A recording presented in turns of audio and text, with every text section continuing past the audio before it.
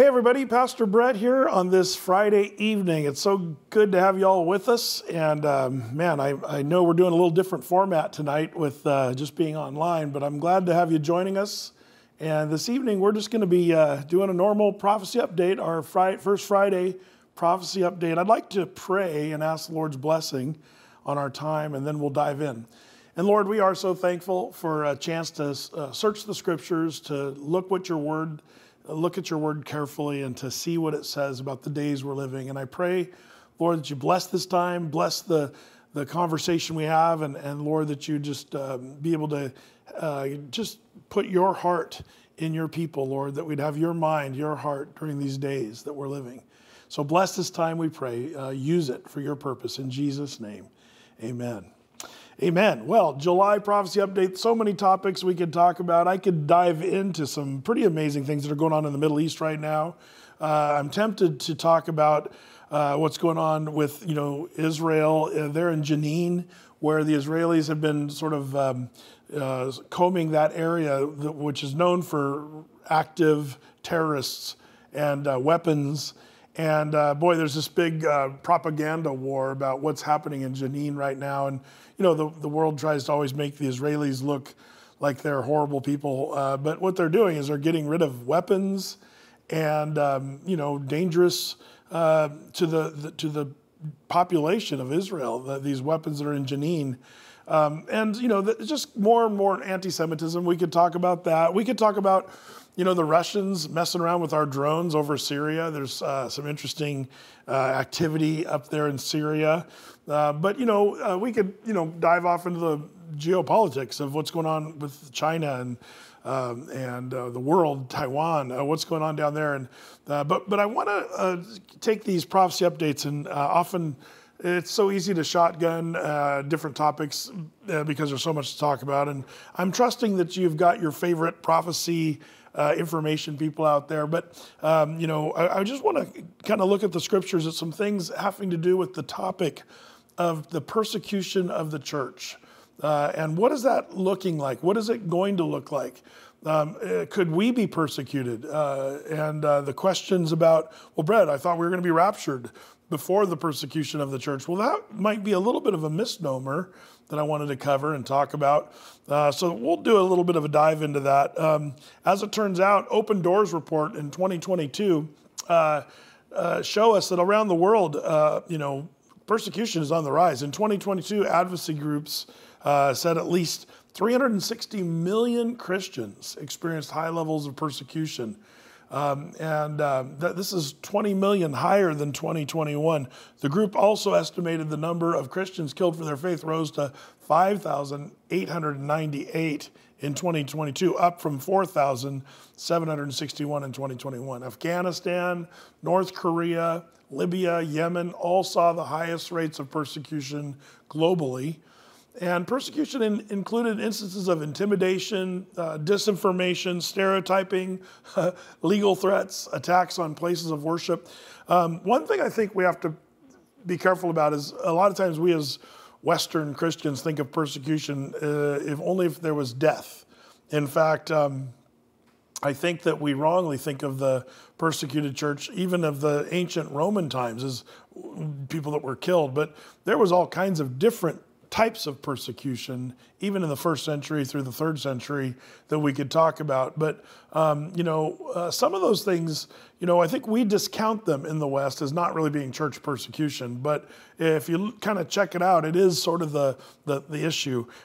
Persecution is possible before the rapture of the church. And the reason I want to bring that up is because we think, we're going to be martyred for our faith before the rapture of the church. Well, that may not be the type of persecution that we see, but there are various kinds. And I think that, one of the things we need to do is ready ourselves for that kind of persecution. And what does that mean, to ready yourself for persecution if that's coming our way? We're going to talk about that. But I think, to be ready, it reminds me of Daniel the prophet. Daniel, when he was a young man, taken from his home in Jerusalem and, lost his parents, kind of, fresh start in Babylon, you might say. But he was a guy who, like this scripture, Daniel chapter 1, verse 8, it says, but Daniel purposed in his heart that he would not defile himself with the portion of the king's meat, nor with the wine which he drank. I love Daniel as a young man, this phrase in the Bible that he had purposed in his heart.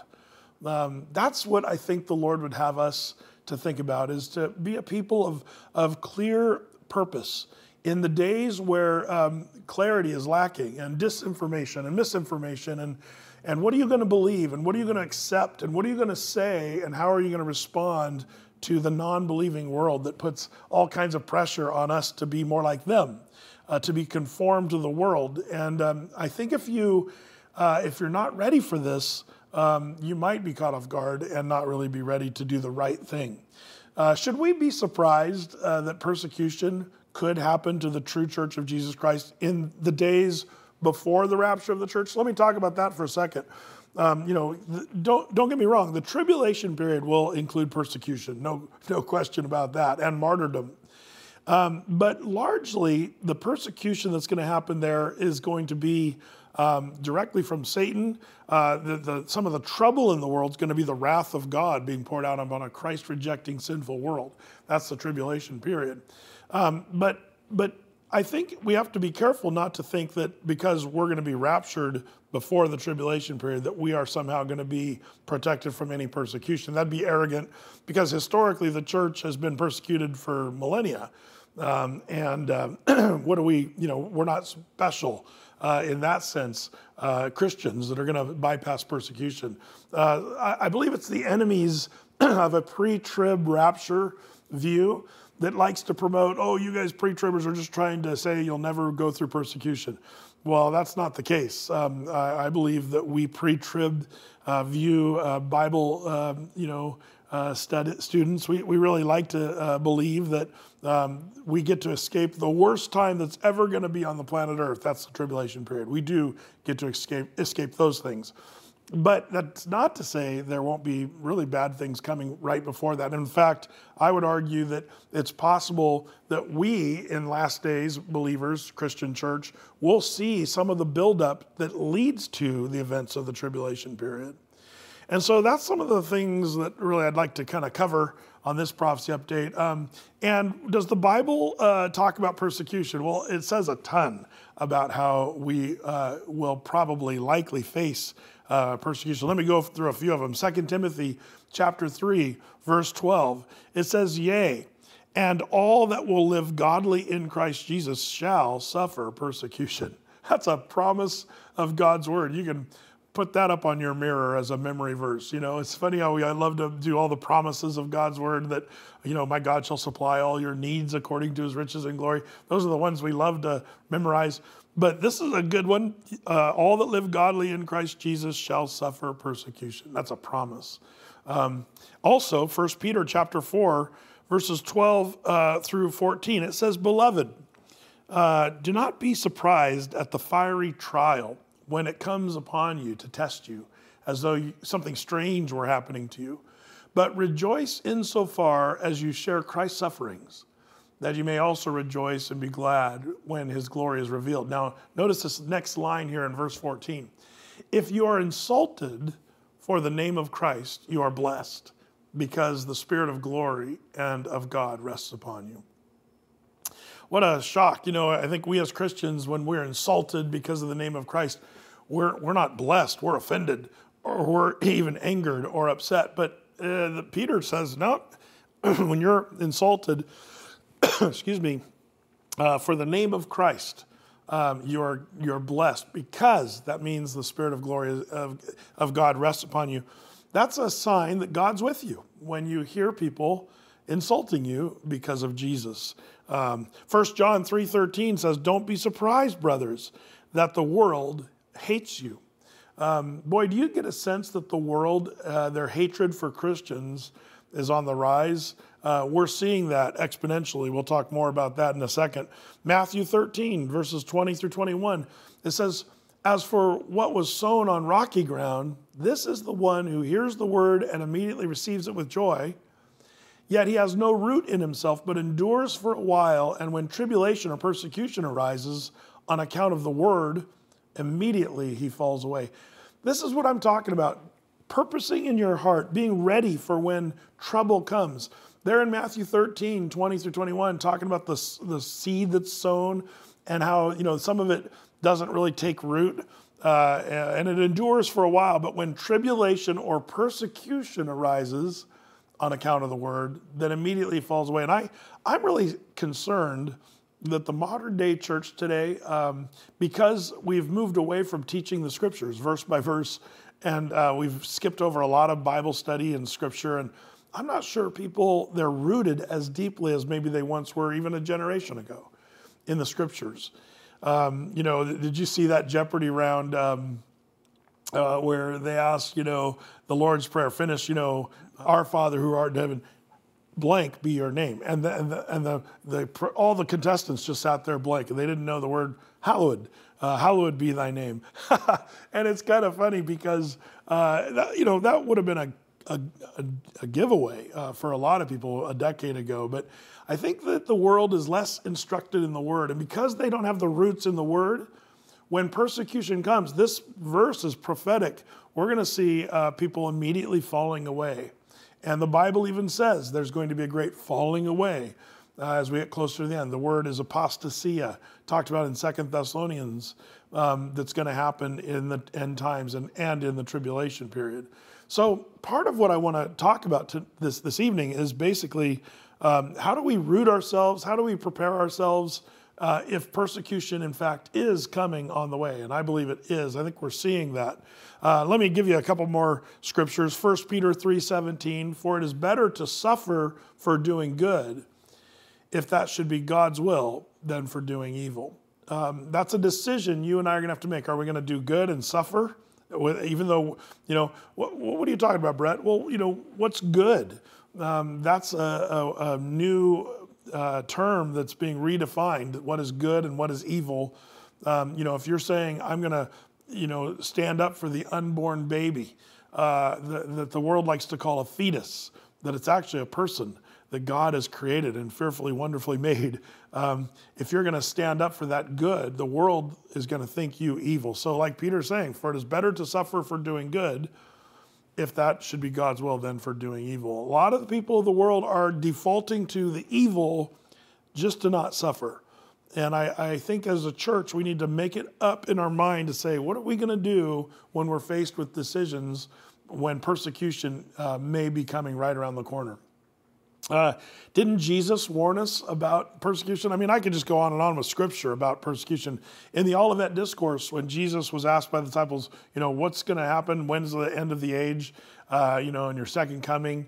And Jesus answered that really long dissertation, the Olivet Discourse. And he said there in Matthew 24:9, he said, then shall they deliver you up to be afflicted and shall kill you, and you shall be hated of all nations for my name's sake. Now you may say, well, Brett, that's going to be in the tribulation. I believe that could happen as a ramp up to the tribulation period. It's possible. And I think we should perhaps be mentally ready, mentally prepared for if that is to happen. So persecution is kind of a big deal. Now you say, Brett, so we're going to be thrown in prison or tortured for our faith. Maybe you remember Richard Warmbrand and Tortured for Christ and some of those books. I remember my parents read one of those books to me when I was a kid, and I remember thinking, wow, persecution is real. And it was helpful for me to see what people in the church history have had to go through. But I want to basically show you how persecution, I believe, could come in many forms and perhaps ways that you may not really think about. Unless you're following what's going on in the world today, persecution's not going to look like Stephen the martyr necessarily. It might look more like that during the tribulation, but in the ramping up to the tribulation, there's more subtle forms of persecution that I think we need to be perhaps thoughtful of. The stage is set, in my opinion, for a new wave even of persecution, something that is fairly unfamiliar to us, at least in the West. And it starts to answer some questions. Have you ever thought about why is Target and Budweiser, businesses, why are they willing to lose so much money right now? Have you ever thought about that? Like, what drives a company like, North Face, that just used to be about tents and camping and backpacks and stuff. What would make them throw a bunch of profit away by going extremely woke? Well, this leads to one of the things that I think will be more of a future way of persecution of the Church of Jesus Christ. Those corporations are concerned about their ESG score. Do you know what an ESG score is? It's kind of an interesting thing, and if you don't know about it, it kind of explains why these companies, they're in it for the long haul. They know they're going to take a loss now, but it's almost like these companies are feeling like they have to check a politically correct box to get their ESG score. What's that? Well, here's what it is. If an investor, say investor A, prioritizes environmental and climate issues, they can easily look at the ratings provided by the Carbon Disclosure Project, to identify companies that are big performers when it comes to climate change and stuff like that. If you're a company that's really good about your climate change and stuff, then you'll get a higher score. And then there's also not just environmental, but social and governance factors. They can look at the ratings provided by Bloomberg ESG ratings, for example, to identify the bigger companies that are doing what they would call a really good job with their ESG. That is environmental, social, which is LGBTQ stuff. The big performers and so Target is right at the top of the list. Target risked got a Satanist to design their artwork and their sales situation for these gender fluid people. So Target gets a score that's higher. Dodgers get a better score, along with North Face and all that. Now, these companies are your diversity, equity, and inclusion score also is part of that. And these large corporations that are the bankers that hold all the money, like BlackRock and others. And that's not the coffee.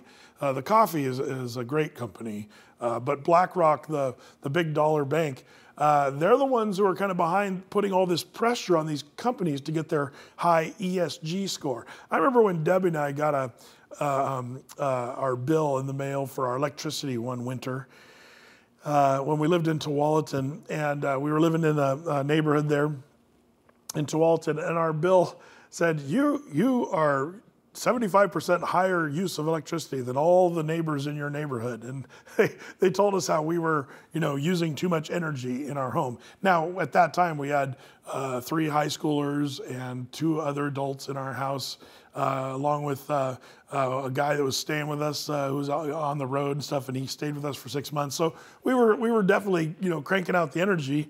Plus, I like lights and I like heat and things like that, so we let it rip.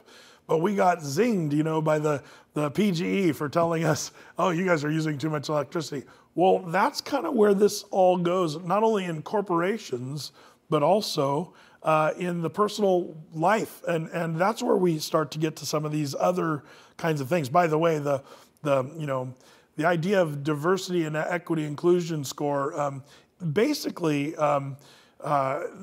being a Christian counts against you in this whole social thing. Because if you're a Bible-believing, God-fearing Christian, you're against abortion, you're against some of the diversity that's so-called. I have to say, by the way, this I've been wrestling with this idea of LGBTQIA+, and I jokingly say it because it's just hilarious, all the letters, and some people just call it alphabet soup, and I laugh at that because it is kind of funny. It is sort of, they change it every 10 minutes. But I also have to say, by us saying LGBTQIA+, it's almost like we're passively sort of affirming what they want us to say. We're supposed to include and be inclusive of all those. And if you haven't looked at what all those mean, boy, you've got a lot of homework to do, because it includes, if you look at the flag of the LGBTQIA+, and the plus basically at the end is anything goes. If you're talking about pedophilia, it's part of that group. And for us to say it like it's something that's we should respect and honor, LGBTQTIA+ or whatever, I feel like we're sort of, if we're not careful, we could be speaking lies by just saying the acronym. I'm wrestling with that myself. So call it what you will, but alphabet soup or just perversion and sin, that's what the Bible calls it. But it's funny how we have, by embracing their acronym, it's almost like there's an inch by inch acceptance of the whole thing. I'm concerned about that as Christians. At least to be aware of that is kind of important. But obviously, that kind of a worldview is not going to get a high score in a social kind of situation. Mocking Christianity is fair game. If you mock Christianity, you get a high score. Like like I said, the Sisters of Indulgences at the Dodgers game. Gerald Garth applauded the Dodgers. He was the Pride Board Board president for the Dodgers, and he stands there and applauds for these Sisters of Indulgences. That's a company that is mocking Christianity. It's not only that they're getting a good score for being socially into homosexuality and transgenderism and queerness and all that stuff. They're getting a high score because they're also knocking the Catholic Church and what have you, which is interesting. And Hollywood has made an art form out of mocking Jesus. Have you guys seen this? Musicians mocking, famous people mocking Christ and mocking Christianity and mocking the cross. It's amazing. Not just these Sisters of Indulgences, but Hollywood performers, and maybe you've seen some of these celebrities. They're heroes of your kids, probably. If you're not careful, mom and dad, the people your kids are listening to and watching, and they're heroes. Demi Lovato, Conor McGregor, Beyonce, Chris Rock. Chris Rock did a whole bit on how God doesn't know what he's doing, and everybody laughs and chuckles and thinks it's funny. But it's a mockery of Jesus Christ, and you get points for that in our world. If you're mocking Christianity, it's amazing. You can't mock Islam. Christianity is the only religion that is fair game for mockery, for hatred, for vitriol. We're seeing that on a whole new level right now. That's something to kind of watch. We're seeing that, and I believe that one of those points of persecution, by the way, is that we're going to see that even get greater. Christians are going to be more hated, and the things we believe that are biblical are going to be more despised. So what happens when you don't get the higher score socially because you're a Christian? Well, that leads to another point. That is the central bank digital currencies. They could lead to Christian persecution. In recent years, we've discussed, this on other prophecy updates, but the central digital bank currencies that are they're talking about, we've witnessed an interest, a growing interest in the idea of this central bank digital currency, and it can be programmed. The monies can be programmed. Similar to cash, central bank digital currencies are a form of money issued by central banks. It's money that can be programmable in that you can make it do something or not do something, unlike our current dollars. Central bank digital currencies are expected to hand authorities, whoever they may be, the ability to completely control the finances of their citizens. States would be able to restrict citizens from purchasing any services and goods. The governments would gain greater influence and control over people's lives. For example, societies will be able to decide whether limiting someone who's addicted to gambling from buying a lottery ticket is a positive feature of the money. I mean, they'll have their ways of selling this, like, you can help solve the gambling problem and what have you. Similarly, they might also be able to decide whether welfare assistance can be only used for food or medicine or rent. They'll be able to delineate where monies go, but controlling the money. And so you say, well, that sounds great. Well, that really brings us to the next level, which we've talked about, and that is the social credit score. It's already happening in China. This Time magazine article, how China is using social credit scores to reward and punish its citizens, by the author Charlie Campbell. Basically, government agencies of the Chinese compile and share data on judgments against individuals or companies. If you fail to pay a fine or court-ordered compensation or default on your debts, you'll be put on the list of untrustworthy persons, blacklisted individuals. You can't, if you're in that category, they won't allow you to make luxury purchases such as high-speed rail or air tickets or hotel rooms. By the way, 5 million people in China have been barred from the high-speed trains and 17 million from flights under the scheme of their social credit score, according to the official website. The ripple effect on every part of your life becomes very much of a multiplier of punishments. A professor, a big data expert, wrote about all this, Frank Pasquale at the University of Maryland, and writes about how they can pretty much shut you down completely. Now, you might be tempted to think, oh, Pastor Brett, no problem. I'm a good person. I pay my bills. I have a good credit score today. We all have a credit score. We've been comfortable, sort of, with that for many years now. And maybe you do have a good credit score. Why would my social credit score be any different? The answer is very clear. They're not going to measure you on being a good person in your sense of what is good. They're going to measure what is good in their sense of good. We'll talk more about that. By the way, a new federal rule means that just came into the United States. Home buyers with the higher credit scores, they're actually using that to see their fees on mortgages increase. So if you have a good credit score, they're talking about how they're going to ding those that have been really good with their money, depending on their own payment amount. People with lower credit scores will generally see fees decrease on the mortgage and what have you. So that's going to be interesting. There's an example of you having a good credit score where it's actually going to count against you.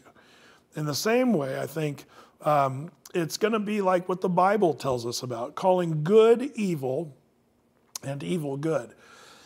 Another thing that we're starting to see is this massive movement and what Isaiah talked about, calling good evil and evil good. Isaiah 5:20 declares, woe unto them that call evil good and good evil, that put darkness for light and light for darkness, that put bitter for sweet and sweet for bitter.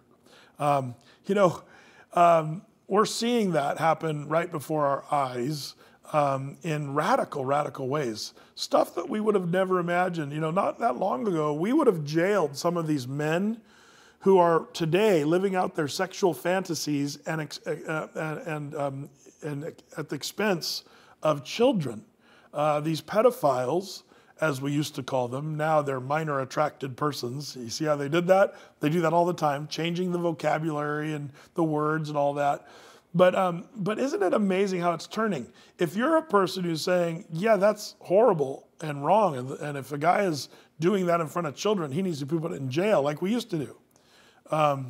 But these are just perverted men living out their fantasies, and they should be corrected. But if you say that, you are the one who's the evildoer. You're the one who's called bad or evil if you say that that's evil and wrong.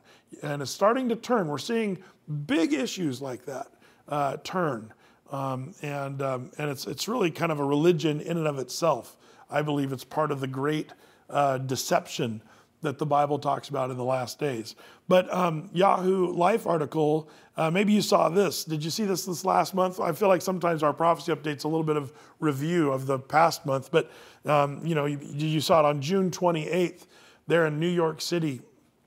The LGBTQ activists defend "We're coming for your children" chant. LGBTQ activists, I'll just read part of this article, defended drag queen marchers who chanted "We're coming for your children," a chant they claim has been used for years, according to a report. NBC News published a story on Tuesday how LGBTQ activists claim the chant, which was recorded at the New York City Drag Queen Parade in June, was taken out of context. It's all just words, Brian Griffin, the original organizer of the New York City Drag Queen Parade, told NBC News. It's all presented to fulfill their worst stereotypes of us. How do you take that out of context? We're here, we're queer, and we're coming for your children. That's what they were chanting. if they didn't want to be misunderstood, they probably shouldn't have been saying that. I believe their objectives are very clear, and it's exactly what they're doing. They're basically throwing our children again into real peril because they're actually going for your children. We're seeing that in our education system. By the way, so what happens with all this stuff? Fear is what they use. The idea of being afraid to stand up and say, that's wrong. That's pedophilia. That's illegal. That should never be done. A guy doing those behavioral things in front of children. That should never happen. Now there's fear to say, well, you're now a homophobe or you're a hater, and they call you all kinds of names. And by the way, this using of fear, this is a process using fear, and this is one of our main things here. The process of fear has been a long work in progress. They've been slowly chipping away, especially here in the West in America, to help those of us that are strong in our beliefs to sort of chip away to weaken those beliefs. And I think we saw that perhaps in a real profound way during the whole COVID deal. City Journal article called "Thrown to the Wolves." A physician reveals the nightmare of transgender ideology in a major children's hospital by Christopher F. Rufo. This is an interesting article. Let me read. Christopher Rufo interviews a doctor, and this physician won't give the name or let us see his face. He's trying to be not known, but he's answering this article author his interview. Christopher Rufo said, "Please begin by setting the scene. What's it like at a major children's hospital in the United States regarding transgender interventions for children?" And the physician answered, "I think the best way to answer that question is to talk about the cultural shift that happened in 2020, because transgender ideology and COVID are inextricably linked. Normally, doctors operate by the authority of the professional societies that govern our specific practice. That worked because the individuals in those institutions were reliable, intelligent, and thoughtful. But with COVID in 2020, we started getting medical degrees without peer review or evidence." You saw this, he goes on, he says, "You saw this with masks, social distancing, emergency use authorizations. These decrees were expressed as something that everyone had to do without justification based on sound science. The other thing was also censorship. If you were asked questions to express a doubt about these medical decrees, you would be ostracized within your department, and you stood a good chance of being publicly humiliated, severely reprimanded, or fired." That's when transgender ideology really took off. This is the beginning of that new kind of persecution I was talking about, where they'll try to, with fear, put pressure, and it's this group piling on of anyone who wants to say, hey, that's wrong, or that's not even scientifically sound, but this dogpiling on a person and causing people to be afraid to stand up and speak out. It's happening, so sadly, it's happening to doctors in the medical field, which, they had an oath to stand up for what was right and help people. But it's even worse, it's happening in the Church of Jesus Christ. It's amazing to me how many pastors still neglect to just speak the whole truth of the scriptures. Paul said there in Acts 20, "I have not shunned to declare the whole counsel of God." And oh, how the church needs that. And I believe when Jesus said, that you're going to have your soil, the seed, not get very deep rooted. And then when persecution comes, you'll just flee away, just like the shallow rooted plant. That's what's happening today in many of the Christian churches today, pastors, churches. This tells us we need to be soaking up the Word of God. We need to read the Scriptures carefully and be letting the Word dictate what is true and what is right. Speaking of transgenderism and fear, this is happening in a radical level in California. California Globe article under new California bill, parents would be charged with child abuse for not affirming transgenderism. This is a video under California's AB 957. A parent could lose custody of their children for not affirming whatever their child believes about their gender. This is where one of the officials there in California tries to defend this bill. Let's roll that. So this particular bill adds the very important factor that affirming a child's gender identity is in their best interest, which is what your question is about. Why does it actually say that in an affirmative way? And it really is because if you have a 7-year-old who's talking about having a potential to say, being able to articulate that they believe that they are not the same gender as they are biologically, then it should be affirmed. And through care, it should be determined. And that's what we did with our own child. And that would give the ability for a parent who wasn't sure to affirm and get their child the care that they need to make that, so they can begin to articulate that determination. But by saying and rejecting it in wholesale, then you're essentially rejecting your child. And that is not in the best interest of a child. We should be affirming our children in every possible way and getting them whatever appropriate care they need, whether it's based on their gender, whether it's based on how their studies are in school. It doesn't matter. Our children should be affirmed. And this is saying that you have to include gender affirmation as a part of that. Well, with that kind of logic, I think we're in big trouble. It's amazing that a person who's a political official could even say such a horrible thing and be so brainwashed, really.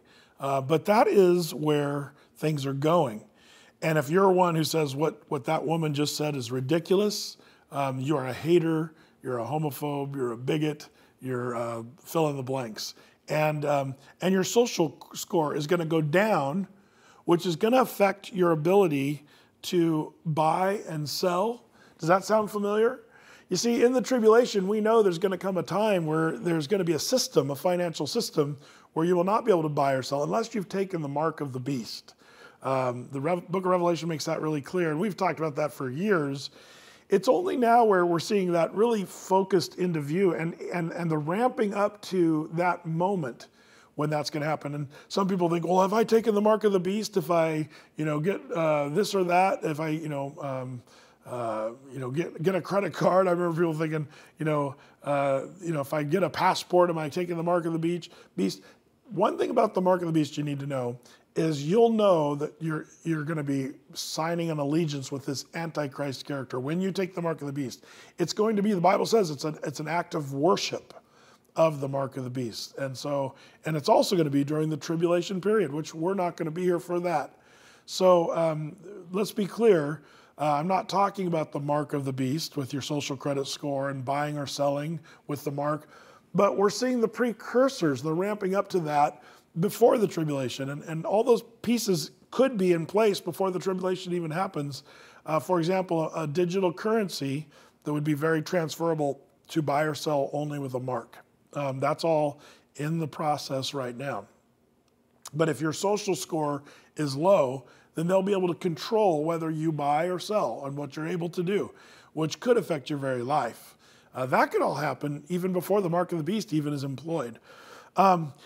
Speaking of which, one of the people that's interesting to watch in these last days, and we've talked about him a few times, is this George Soros.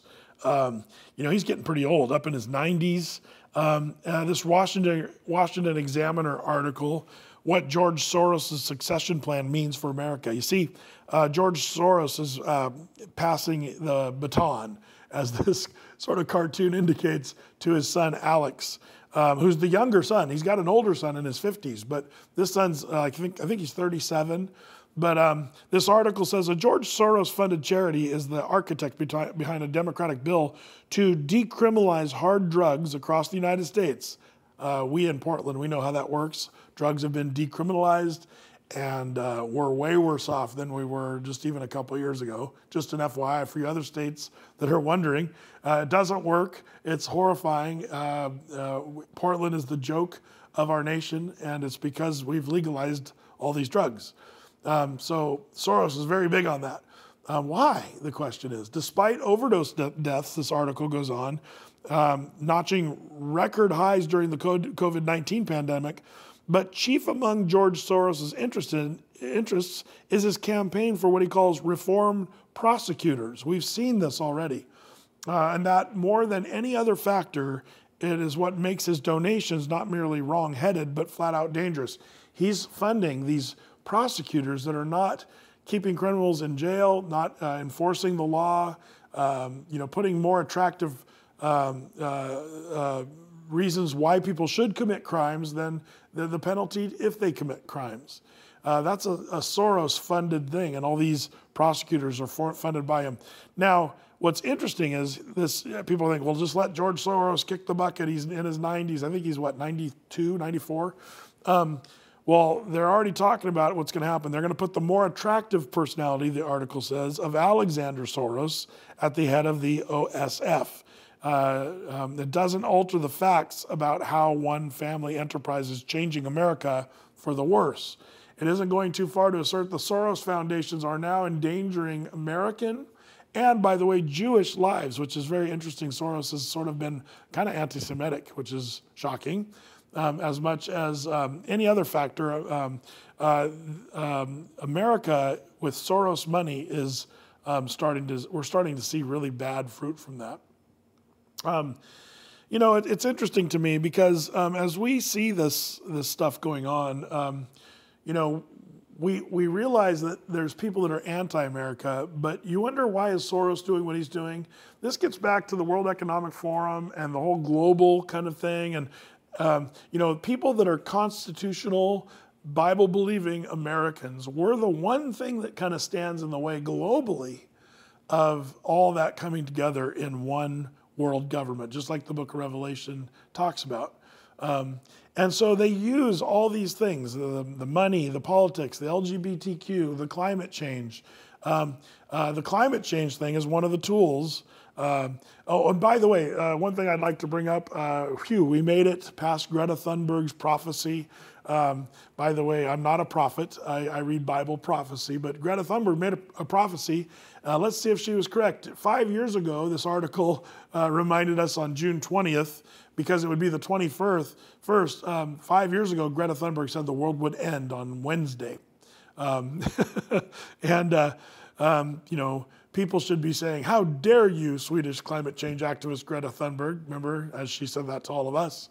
How dare you, she cried out after she predicted in 2018 that climate change would wipe out the world this Wednesday a few weeks ago. A top climate scientist is warning that climate change will wipe out all of humanity unless we stop using fossil fuels over the next 5 years, said Thunberg in a since deleted tweet. It's funny how all these so-called experts, not that Greta was an expert, but boy, the experts jumped on her bandwagon. She was their poster child, and they used her and put her out in front to display someone who is right about climate change. But climate change is one of those tools they're using to cause us to be fearful. Fearful that the world's going to end, which it is going to end as it turns out, just not in the way that they're saying it's going to end. Just read 2 Peter chapter 3. You can find out how the world's going to end there, and as well as other places. But it's interesting because if you're one who's to say, yeah, this climate change thing doesn't measure up, and everything that they've been saying since the inconvenient truth, it's shockingly inconvenient that none of the truths that Al Gore talked about has come to pass. None of them. Now, Brett, did you notice the globe is warmer the last few days? They're saying, the last few days we've broken new records. Well, the climate, people that I've been reading and some of the scholars and scientists are saying the world goes through cycles, and they're sort of concentric circles. We go through cycles, winter, summer. But even outside of that, we go through El Niños and different types of weather patterns each year. And then outside of that, we go through decades of different, stretches of time. Of course, the Ice Age was one big one. But many of the scientists are not really standing as strongly on climate change as they once were. The ones that are standing on it are, I think, driven by fear. You'll be like the doctors when we talked about the transgender issue with medicine. Same thing with the science behind climate change, so-called. There's fear. You'll be ostracized. You'll be demoted. Even if you're a Pulitzer Prize winning scientist or a Nobel Peace Award winning person, they'll just totally cancel you if you say anything wrong about the climate. Thunberg just is another of many who is just wrong about what they prophesied. Well, Brett, you've been wrong about the rapture. Clarify, I've never said when the rapture is going to happen. Anybody who claims they know when the rapture is going to happen, they're wrong. The Lord says, at an hour when you think not, that's when the second coming of Christ is. And the rapture is going to come and shock people. It's going to be something we don't know the day or the hour, nor will we know the second coming of Christ. So we've never prophesied that. We're just saying we're looking at the times and the seasons, and it sure seems that we're getting nearer and nearer to that end.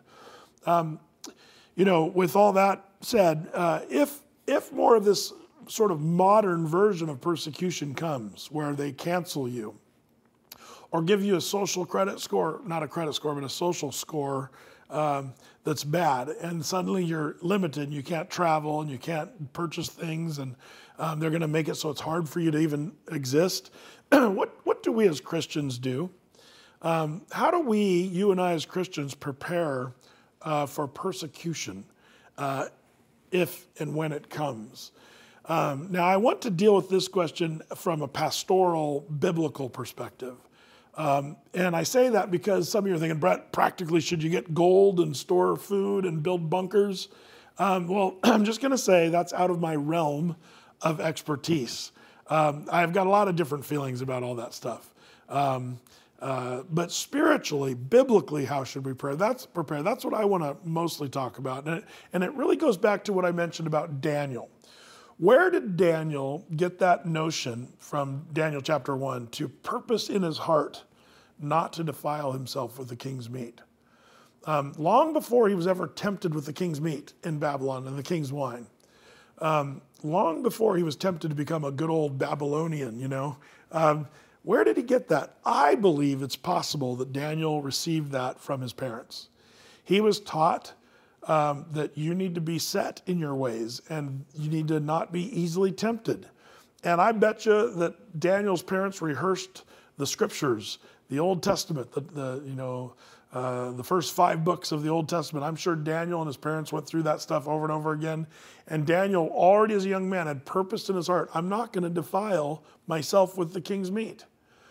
You guys that are dieters, you know how this goes. If you're dieting and you're trying to lose weight, I've spent half my life dieting and trying to lose weight. And I don't send me letters. I know all the diets, keto and fasting and intermittent fasting and all that stuff. And I can write the book on that. I've lost lots of weight. But one thing I've learned is if I go into a restaurant with no plan and I'm trying to diet, it'll look something like this. I'll have your ribeye steak with mashed potatoes, extra butter, and a side of bacon, and a Diet Pepsi. That's my no plan version. If you go into a restaurant and say, okay, before I go in, I need to think about, okay, I'm going to have something that's leaner. You have to plan it out, because once you get in there and smell the food, and once you're in there with all the people and your friends, you don't want to be weirdo with all your dieting things. You're just gonna mess up. I fear that the Christian church is like that. If we don't purpose in our heart long before the persecution comes, then when it comes, we're going to easily be blown away, like Matthew told us there, Jesus told us, that the rooted plant that was so shallow, it just blew off at the first sign of persecution. That's sadly the condition of the church today. So what we need to do is really set our mind on, Lord, I'm going to purpose in my heart to follow your word and not say the words they want me to say. I'm not going to give in to the ideas they want me to give in to. I'm not going to accept things that the Bible calls sinful and wrong, even an abomination. I'm not going to accept those things as good when your word calls them evil. And you have to decide that right now, because when you're in a tense situation in front of a crowd or people or work or at school, if you're not already purposed in your heart, you're going to kind of go, oh, yeah, whatever. Yeah, LGBTQIA or whatever, just to kind of go with the flow. I think those days are over. I think it's time for the Christian church to just speak the truth, to speak it in love, but to nonetheless speak the truth. Matthew chapter 5, verses 11 through 12, Jesus said this on the Sermon on the Mount. So here's the first thing you need to do. When people put you in that persecution, what do you do? How do you purpose in your heart? Well, the first thing is you have to recognize the good. There's a silver lining. Matthew 5:11 and 12 says, "Blessed are you when others revile you and persecute you and utter all kinds of evil against you falsely on my account." And then he says, "Rejoice and be glad." Isn't that funny? When you're persecuted, here's what you do. Rejoice and be glad, for your reward is great in heaven. For so they persecuted the prophets who were before you. That's the first thing you need to do. When you feel like you're being persecuted or they're putting that fear-mongering thing against you, and you've already purposed in your heart to say, I'm not going to defile myself. I'm not going to speak lies about the pronouns. I'm not going to speak lies about what I believe about sin. But instead of just being fearful, the Bible says we should be joyful. Rejoice and be glad, for your reward will be great in heaven. For so they persecuted the prophets before you. So that's the first marching order Jesus gives us about how to prepare ourselves to be ready to rejoice. If people come against you, that's something that you should mentally prepare for. Luke chapter 6, verses 27 through 29 says, "But I say unto you who hear, love your enemies, do good to those who hate you, bless those who curse you, pray for those who are abusing you. To one who strikes you on the cheek, offer the other cheek. And from the one who takes away your cloak, do not withhold your tunic either." This is what Jesus says, and you can't get away from these words. I know what some of you are thinking, Brett, what are we going to do, just sit around and take a beating? Let me say this, I'm not a pacifist. There's obviously another side of this coin for me, and that is, there's a time to protect the people you love, defend your family, even go to battle if that's what it takes. Have you ever read the Old Testament? There's a few battles. God's people fought battles and killed people. So warfare, battle, in the right context, in the right setting, has its place. But as an individual, it's kind of interesting when the Lord Jesus gives us these words in Luke and says, bless those who curse you. Pray for the, well, what if they're violent against? If they smite you on the cheek, turn the other cheek. If they rip you off and take your cloak, don't even withhold your tunic. I mean, Jesus takes it to the opposite direction because I think human nature wants to go the opposite of what he just said. In these days of persecution and where the world is going, I think we need to be Christians that are practiced. We need to practice right now loving our enemies. We gotta get better at knowing what that looks like, to love your enemies, to do good to those who hate you. So when that neighbor who hates you because you're a Christian, instead of doing something mean to them or ignoring them or banning them or talking bad about them, the Lord tells you to do something good. Do good to those who hate you. Bless those who want to curse you. And even pray for those who abuse you.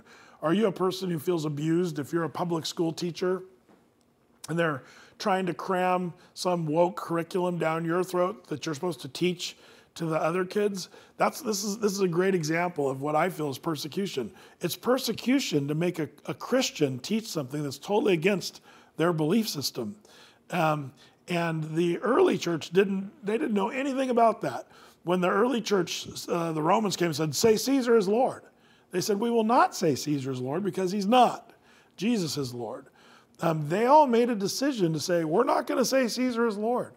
And I know a lot of you public school teachers, you Christians out there, you're in the front lines having to make those decisions. Am I going to talk about to 7-year-olds about gender fluidity? Am I going to encourage and even keep from parents that their kids changing their name and changing their gender as if you could actually do that? Some of you teachers have purposed in your heart saying, I will not do that, even if it costs me my job. But that's the kind of decision making you're going to have. You're going to have to make that decision before that day comes. But even still, when those people are cramming that curriculum down your throat, while you're not going to live those lies and speak those lies as a teacher, nonetheless, you're called to love them, to do good to them. This is what Jesus taught us. bless those who curse you, pray for those who abuse you, and just turn the other cheek. So I'm not a pacifist, but I do believe that we as Christians perhaps need to be willing to sort of take the hits and even love those that are mean to us. That meanness is getting more rampant. That's my point. Persecution is coming in all forms today, and I'm just saying be ready, purposing in your heart. 2 Peter chapter 3, that same passage I was talking about, the destruction of the world. And basically Peter says the earth is going to melt with a fervent heat. So yes, I believe in global warming. It's going to melt according to the Bible, but it's going to happen really fast. And then right after Peter tells us that in 2 Peter 3, in verse 11, he says, since all these things are thus to be dissolved, in other words, since the world's going to be destroyed, what sort of people ought you to be in lives of holiness and godliness? And verse 12, waiting for and hastening to hastening the coming of the day of God, because of which the heavens will be set on fire and dissolved, and the heavenly bodies will melt as they burn. What are we supposed to do since the world's going to be destroyed? Live lives of holiness and godliness. Holiness just means whole, lacking for nothing, like God. Jesus was holy. God in his word tells us, be ye holy as I, the Lord, am holy. He lacks for nothing. The Lord wants us to be those people, but how do we do that? By being godly, trying to be more and more like the Lord with his heart, his mind, his attitude, his action. We as the church need to be less worldly and more godly. That's what we need. And then it says waiting for, that means patience, and hastening the coming of. In other words, patiently excited about the coming of the day of God. This is the thing that we're to do, to be loving of our enemies, holy and godly, waiting for and looking forward to the day of God when the Lord comes. Now, I kind of start to wrap this up a little bit tonight with the idea of a word that maybe you've bumped into there in the Paul's letter to the Corinthians. He used that word Maranatha. Brett, that's a hippie 70s term that the Jesus movement talked about all the time. Yeah, when I was a kid growing up in that kind of a thing, people said, Maranatha, man. Like it was like a hippie thing. But I think we need to bring that term back. Where does that word Maranatha come from? Well, as it turns out, it's an Aramaic word, which is the language that Jesus spoke, Aramaic. And the word Maranatha, it just means the Lord is coming, or come, O Lord. The early church faced huge persecution. And under that life as a Christian under Roman rule and the Roman Empire, they faced all kinds of trouble and torture and all that. And so the Romans required, like I said earlier, everyone to declare Caesar was God or Lord. But the early Christians knew there was only one God. So in good conscience, they wouldn't say Caesar is Lord. And so they would be put to death. Living under those adverse, that's serious Christian persecution, but living under those adverse conditions, the believers, their morale was lifted by the hope of the coming of the Lord. So they would say in Aramaic, Maranatha. And some, when you read some of the early church history, first century writers, they said that the believers said Maranatha, and it became common as a greeting of the persecuted Christian church, replacing the Jewish greeting of all things, shalom, which means peace. When you go to Israel, you always say shalom, and that's the way everybody greets each other. And they did in the early church. They'd say shalom. The Jews would. But eventually that word shalom was swapped out for Maranatha by the persecuted church because they said, oh, Lord, come quickly. Their hope was the return of the Lord. Now, you might say, well, Brett, they were misguided then because they were hoping the Lord would return in their time, but he didn't. So, see, you guys have been wrong all this time. I think that that's the way the Lord wants us to live, with the hope of his return. And good news, if he doesn't return in your lifetime and you're dead or die of natural causes or whatever, you're still going to be glad you lived with that hope of Christ's return. We're supposed to live as Christians with the imminence, the doctrine of imminence, that it could happen at any moment, the second coming of Christ. They lived it that way. We too can live it that way as well. One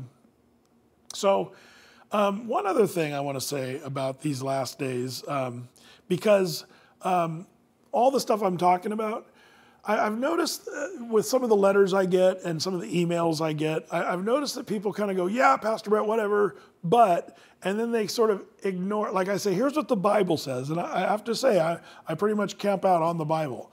Everything I say, I want it to be in line with Scripture. And people will write back and say, yeah, but what about this and what about that? And again, it's not about what we feel or what we think, because that's the deception that's happening today.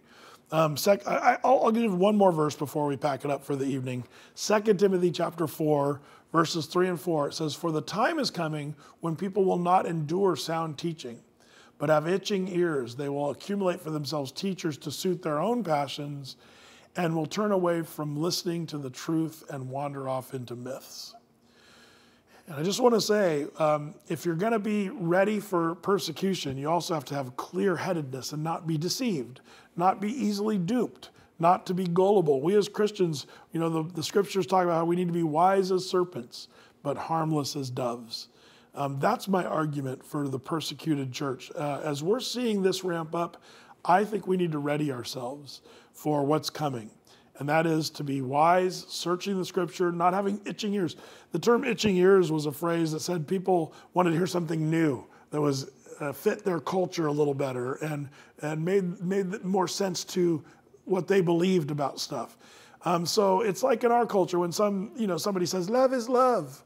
Well, what does that mean? They're saying that if a person loves somebody, whether it's a male loving a male or a female loving a female or a 47-year-old man loving a 12-year-old boy, love is love.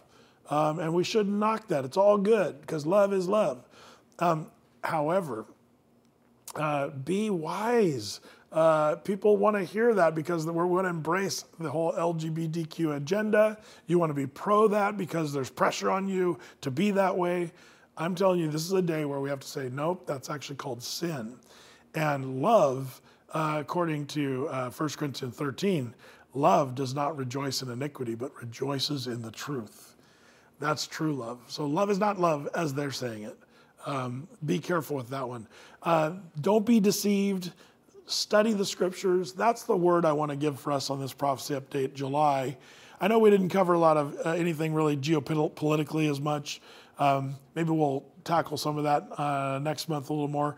By the way, we might, with this format, instead of being in the sanctuary and if you're wondering why we're doing this in the sanctuary, we're opening up our sanctuary for so many other events that are happening here at Athey Creek. We got a lot of things going on, and I thought it'd be better to bring the prophecy update strictly online, and it kind of opens up all the Fridays for the whole rest of summer. We'll do this for a season, and we might go back to in the sanctuary. We'll see how that goes. But in the meantime, because of this format, we might once in a while throw in a little extra prophecy update once in a while because there's so much to talk about. So stay tuned. Watch our website. Watch my social media, Pastor Brett Meador Instagram, or Athey Creek Instagram or Facebook.